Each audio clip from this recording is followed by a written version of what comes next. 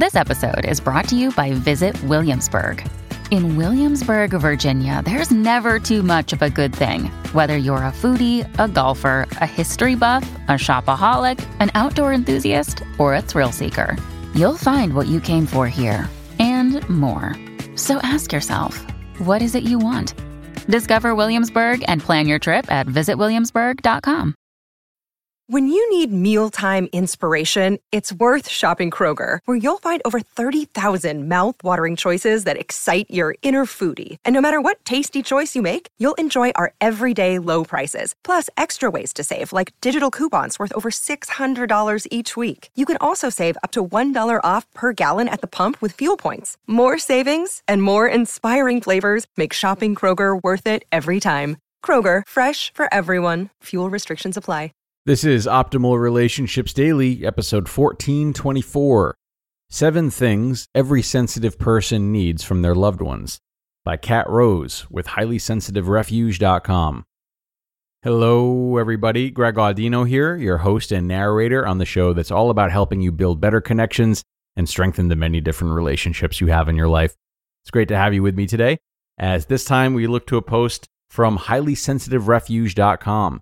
A huge database filled with content for helping us to understand highly sensitive people, known as HSPs, and how best to relate to them. This post today will really sum that up nicely, and it's a great microcosm for the entire site, as we're going to hear about 7 things every sensitive person needs from their loved ones. So let's jump into the reading now and optimize your life. 7 things every sensitive person needs from their loved ones, by Kat Rose with HighlySensitiveRefuge.com. If you're someone who feels overstimulated in hectic environments, who seems to feel things more deeply than others, and who needs time alone to recharge, you might be a highly sensitive person. Highly sensitive people, HSPs, are born with a gene that makes them more sensitive to all types of sensory input, including sights, sounds, and even the social cues of people around them. Up to 20% of the population has this beautiful trait, which means that almost everyone knows at least one HSP. Nonetheless, there are plenty of people who just don't get it. If you're highly sensitive like me, you know the pain of being treated like a nuisance because of your personality. You know it's not a choice or a lifestyle, that you can't just toughen up or get over it. And you know that your sensitivity, while not always convenient, is also a powerful strength. So, here's what we wish our loved ones knew, especially those who haven't yet grasped what it means to be an HSP. 7 things your sensitive loved one needs from you. Number 1, give us time. A highly sensitive person's brain processes every piece of new information much more deeply than others do. This means that we often need more time to process all the information we're taking in. For this reason, it's helpful to give us more time to make decisions, learn new things, and say what we want to say. Being rushed is very stressful for us. Simply by giving an HSP a little more time to get back to you, or letting us know that you aren't in a rush, can be a huge relief for us. Number 2, give us space. Sometimes an HSP needs to withdraw and spend some time alone. This can be hard for loved ones to accept, but giving an HSP that time and space to recharge is crucial to our well-being. Why? Well, an HSP's brain is designed to process information very deeply, and we get easily overstimulated if we don't get alone time to come down and recharge. Otherwise, we burn out. This recharge time can look different for every HSP. For some, it's going for a nap. For others, a walk in nature will do the trick. Others wish to curl up with a soothing book and pet their cat. Whatever it is, give them the space to do it. We'll come back to you afterwards. Number 3, give us peace. Peaceful and quiet environments are where HSPs thrive. If you suspect there's an HSP in your home or workplace, and with roughly 1 in 5 people falling into this category, it's likely there is, keep this in mind when you're on the phone, listening to music, or chatting with others. Other environmental shifts that can help an HSP are softer lighting, no extreme odors, even fragrances you like, and reduced clutter. But you don't have to try to guess what will bother an HSP. Simply ask us if a fragrance is too strong or a room is too bright, or take us seriously if we say it's a bit much. Number 4, if you have to criticize carefully. Included in the stimuli that HSPs process so deeply are your words. When an HSP is criticized harshly, their emotional brain lights up, and HSPs tend to feel all emotions very strongly, including negative ones. While a non-HSP might be able to rationalize their way out of taking critical words too harshly, an HSP finds this much more difficult, and the result can be a strong emotional response. In other words, the same words may hurt us more, even if they were meant constructively. This doesn't mean you should never criticize an HSP, but it can be very helpful to pause and consider your words carefully before sharing your views with them. Number 5, ask us where we want to meet up. For HSPs, certain social environments are more taxing than they are enjoyable, especially loud, crowded spaces.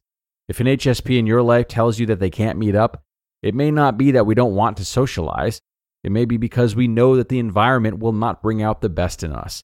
Loud clubs, chaotic restaurants, festivals, and busy bars are generally not the best places for highly sensitive people to hang out. Instead, consider our needs. Less stimulation means a longer battery and less stress to derail our time with you. We might prefer a quiet cafe or a stroll in the park. We do still want to spend time with others, but in a place where we can fully be ourselves and do what we do best, connecting. Number 6, let us come and go as we choose. You might have been out with an HSP at a venue you thought they'd enjoy, yet still they chose to leave earlier than you expected. At times, an HSP might cut an evening short, sometimes without an explanation. We might quickly go from being cheerful and chatty to clamming up and looking sullen. Usually, this means we've reached our stimulation limit for now, and we need to be somewhere less stimulating and more peaceful. Don't try to keep us, even if you think the fun has just begun. And please, don't pressure us or berate us or question our reasons. We'll appreciate your understanding and likely be back to socialize again in no time. Number 7, never ever say these words. You are too sensitive. Sure, being highly sensitive is what makes us unique, and it's a trait that can come with its disadvantages.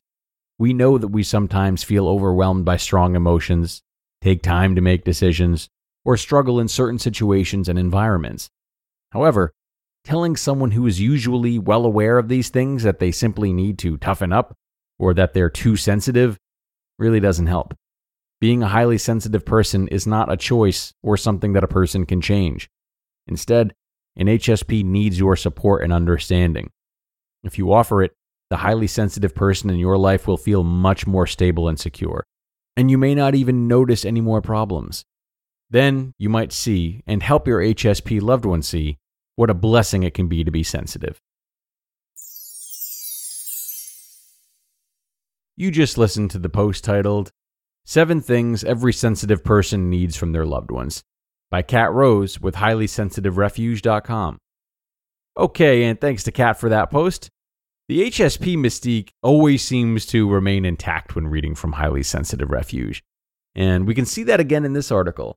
And with that being said, it feels to me that one of the best things we can offer an HSP in our lives is our attention and a genuine willingness to get to know them as opposed to just taking precautions all the time. In most of these steps, we find that the HSP is being catered to in full, and that there isn't much chance for a true exchange of values in which both parties can get to know what makes the other tick. So rather than tiptoeing all the time, assuming they need time, space, or some type of distance, seek out an opportunity for genuine conversation. The better you can learn why they desire a certain lack of stimulation and hear the experience from them directly, the more supportive you can be without having to ask or assume, and thus the more genuine of a connection is built, as opposed to just perpetual politeness. Not sure if that makes sense. I hope it does. It's time to wrap up, though, everybody.